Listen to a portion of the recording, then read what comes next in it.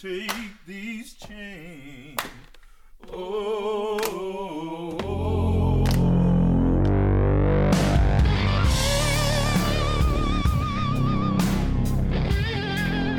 Welcome back to Soulful Conversations, people. I hope you are having a ball.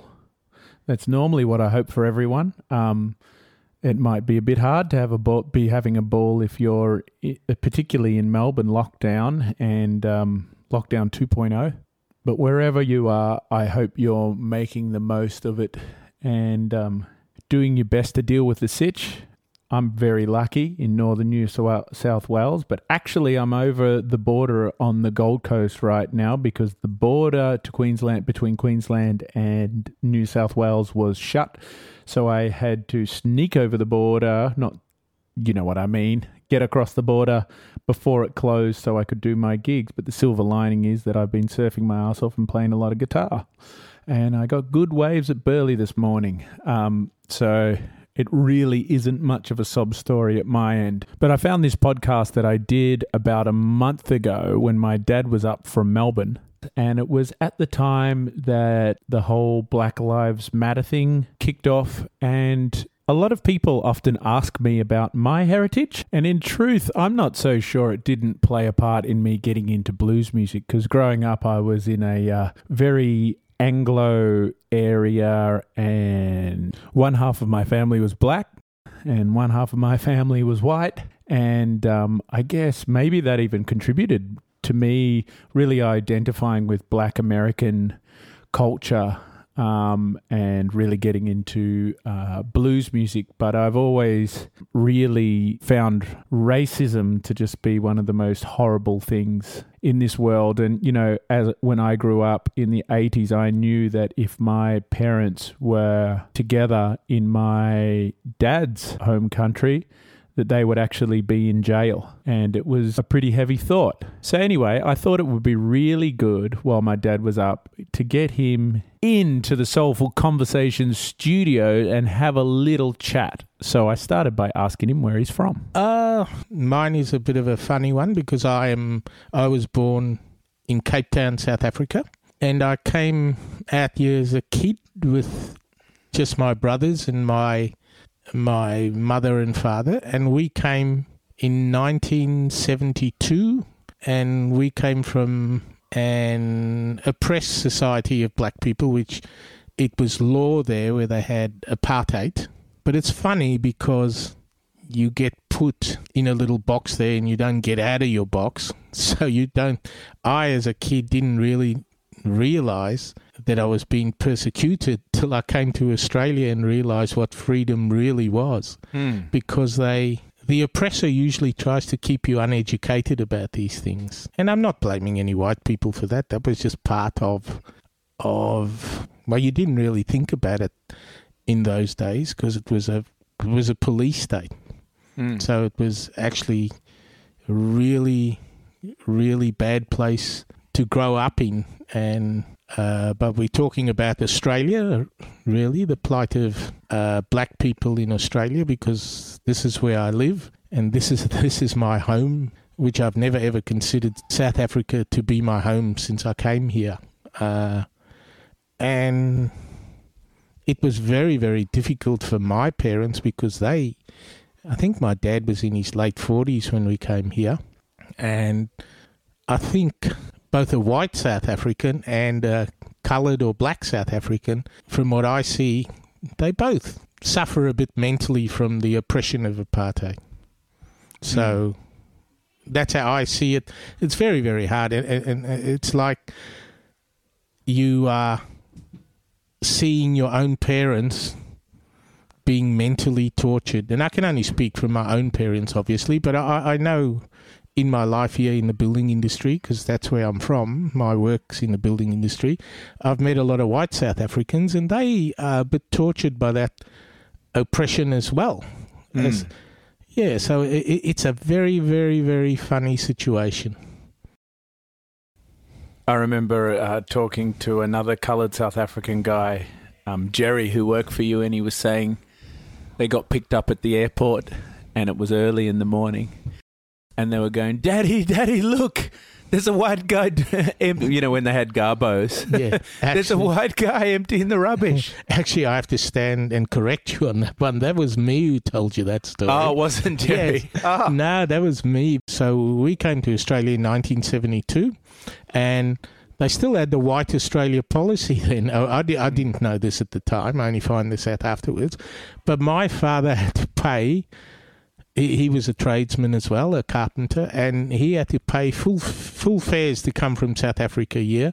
And he was so angry when he found out that people from Europe, Italians and everything else, they were here on like, you know, the old £10 POM visas, came out here like that. But because we were black, he had to sell up his house, which he had a house there, and sell up his business, and then pay full fare to come out here, which was a bit strange in a way. I remember reading something. I hope I'm correct about this. Some ethnic groups paid more than the POMs, and then there was another category. If you were black, you paid extra on that. So there was 3 categories. Well, yeah, and my dad always used to go on about this. And, you know, as a kid, as you're growing up here, you sort of become Australian. And you don't think anything of it till you get to your 50s and your 60s. And then you start to think about probably the trauma and things that your own family sort of faced in predominantly a white society, you know. So, and I see, like, for Aboriginal people, you know, their plight is very different to my plight growing up here in Australia, and it's very hard to explain the differences, and it's very hard to explain how they feel. Where it is funny because every time I see a black person, you know, it's funny, you always make eye contact, and then you go over and you have a chat and you talk about, you know, rubbish or whatever. But it's just, you know, it's a funny, very, very funny thing.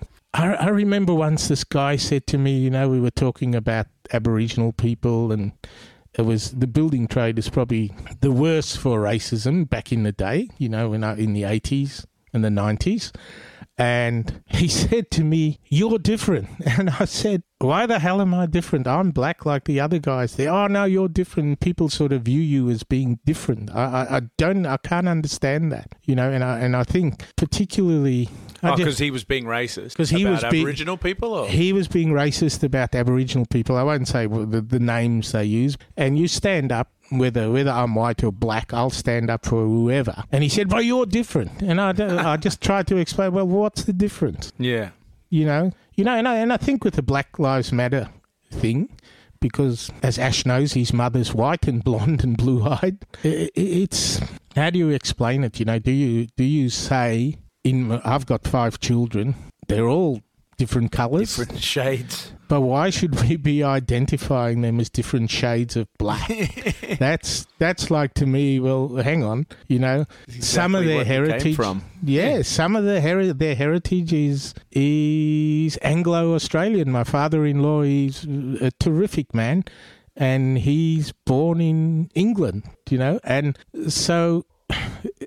A guy, an artist, actually, when I was down in New Brighton, just where Ash lives, I was at the coffee shop there. And again, you know, I always talk to everybody and talk my garbage to everybody. Somehow we got onto the Black Lives Matter. And I said to him, I don't want to be treated as an equal to anybody. All I want to be treated as just a human being, who I am. I don't want to be identified. What do you mean, like not as a black equal guy, just as a guy? I just want to be treated as a guy. You know, yeah. Don't identify me. Well, it's not identify me. I am black, and I'm proud of being black. But I think this, when you start to work out, oh, that guy's black, or this guy's not that shade of black, and this, you end up dividing people, and that's not.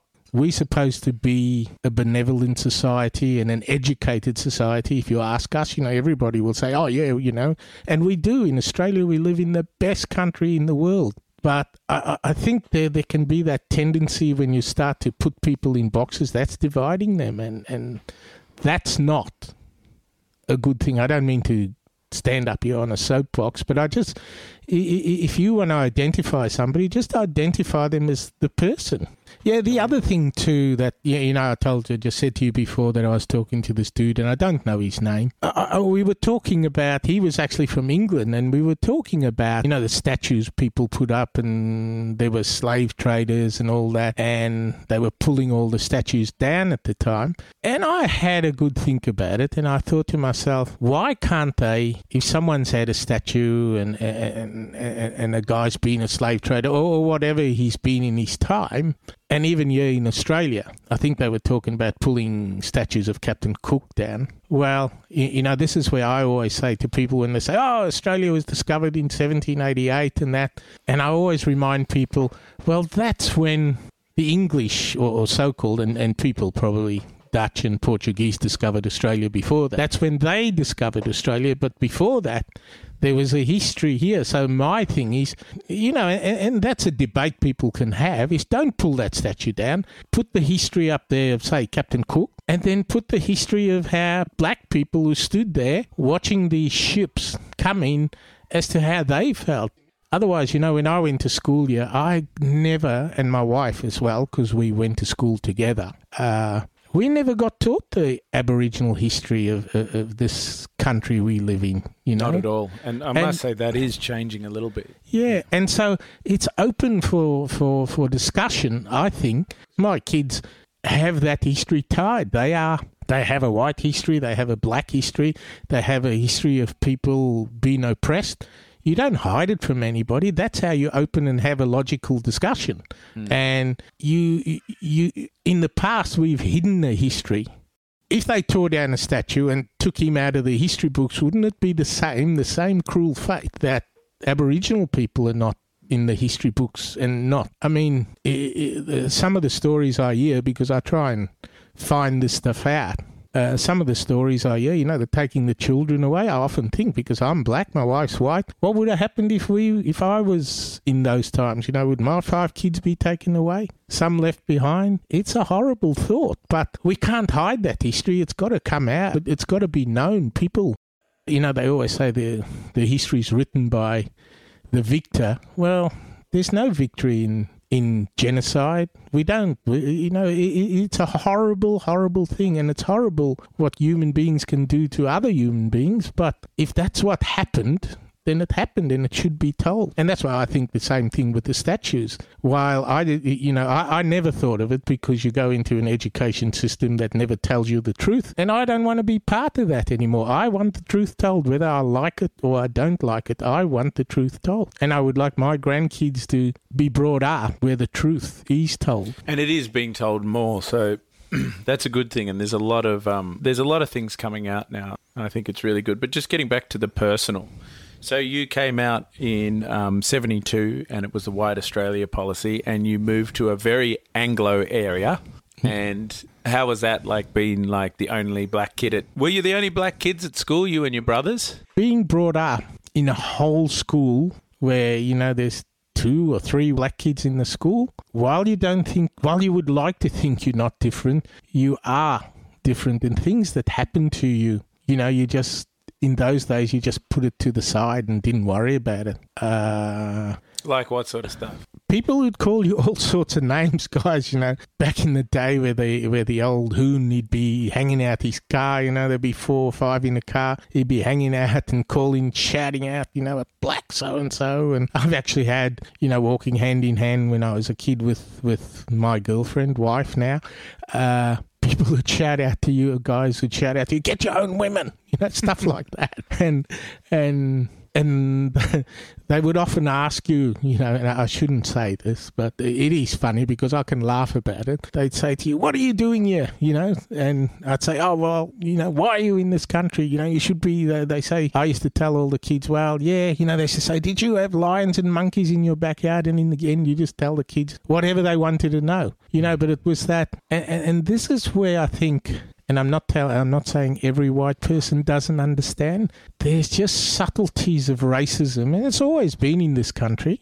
But I always appreciated that it was never law. The racism was never Apart law. from the White Australia policy. Well, we were lucky when Gough Whitlam came in and they withdrew, the Labor Party withdrew the White Australia policy. I mean, Gough Whitlam, did a lot of great things in a very short period of time. But you're saying, and it would have been different in Aboriginal communities in remote areas, but in where you were, it wasn't literally apartheid like it was in South Africa. So you appreciate that. So, it wasn't in law that you couldn't have the same opportunities. Yeah.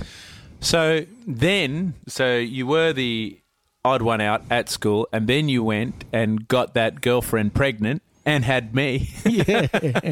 And not confirming their suspicions.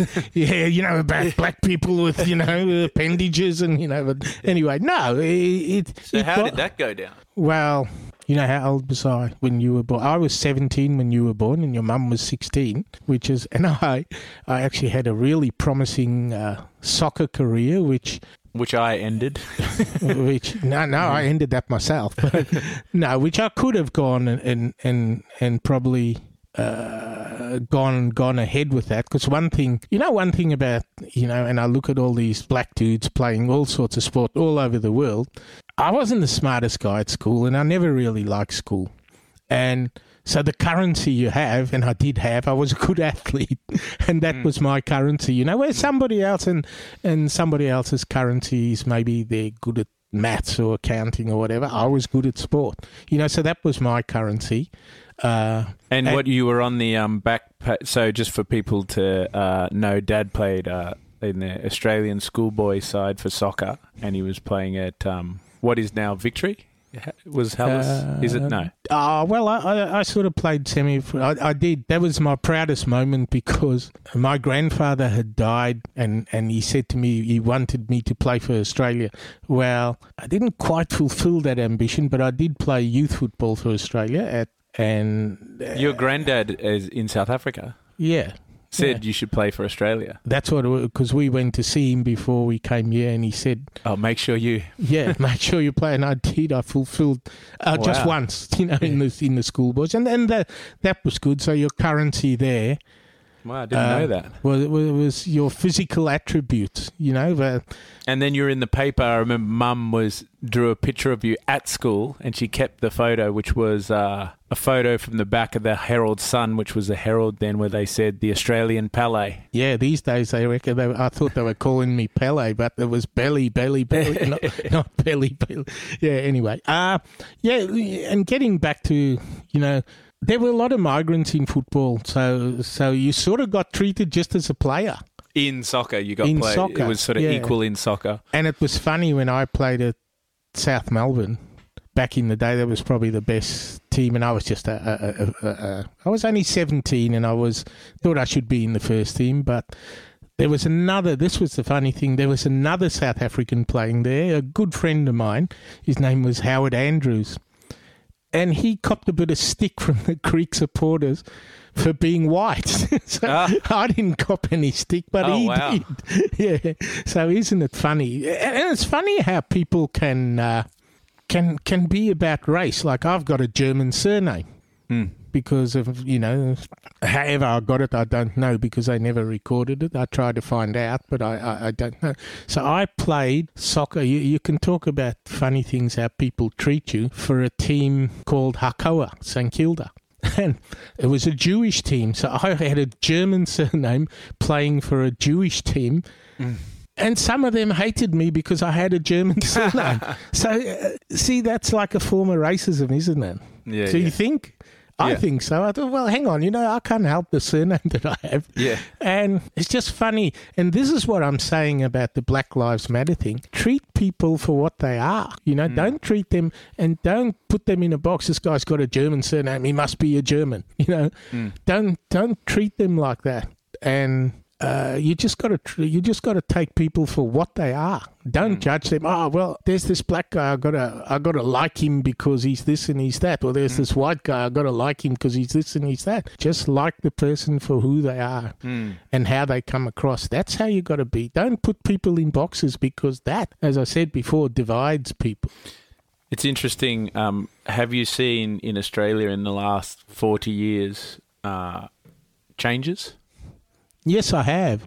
Young people are much more educated on a lot of matters. And sometimes, I even say to mum and that people are friendlier now than they've ever been, But I think people, I always used to say this, that people are scared of what they don't know, and they're scared of different things. So if you don't know some guy, there's a nation of people and you don't know anybody of that nation, how can you actually make a judgment? People make judgments on stuff they hear. They don't actually make judgment on things that actually happen, in their own experiences. In their own experiences, they just got to make judgments on the facts and the things about people. I know I listen to a guy called Satguru. Which people who listen to the podcast Ash put me onto this. This guy has been telling me, and I liked one of his sayings about his own daughter. He said to her, never look down on anybody and don't look up to anybody, particularly me. Just look at them and make your judgment. Look at them, make your judgment on that. And I think that's just fantastic advice. So it doesn't matter what colour they are. It's a good analogy. Okay, well, thanks for that chat and thanks for being on the Old Soulful Conversations. I thought you'd let me chat for another 4 or 5 hours. But did you like that little rap?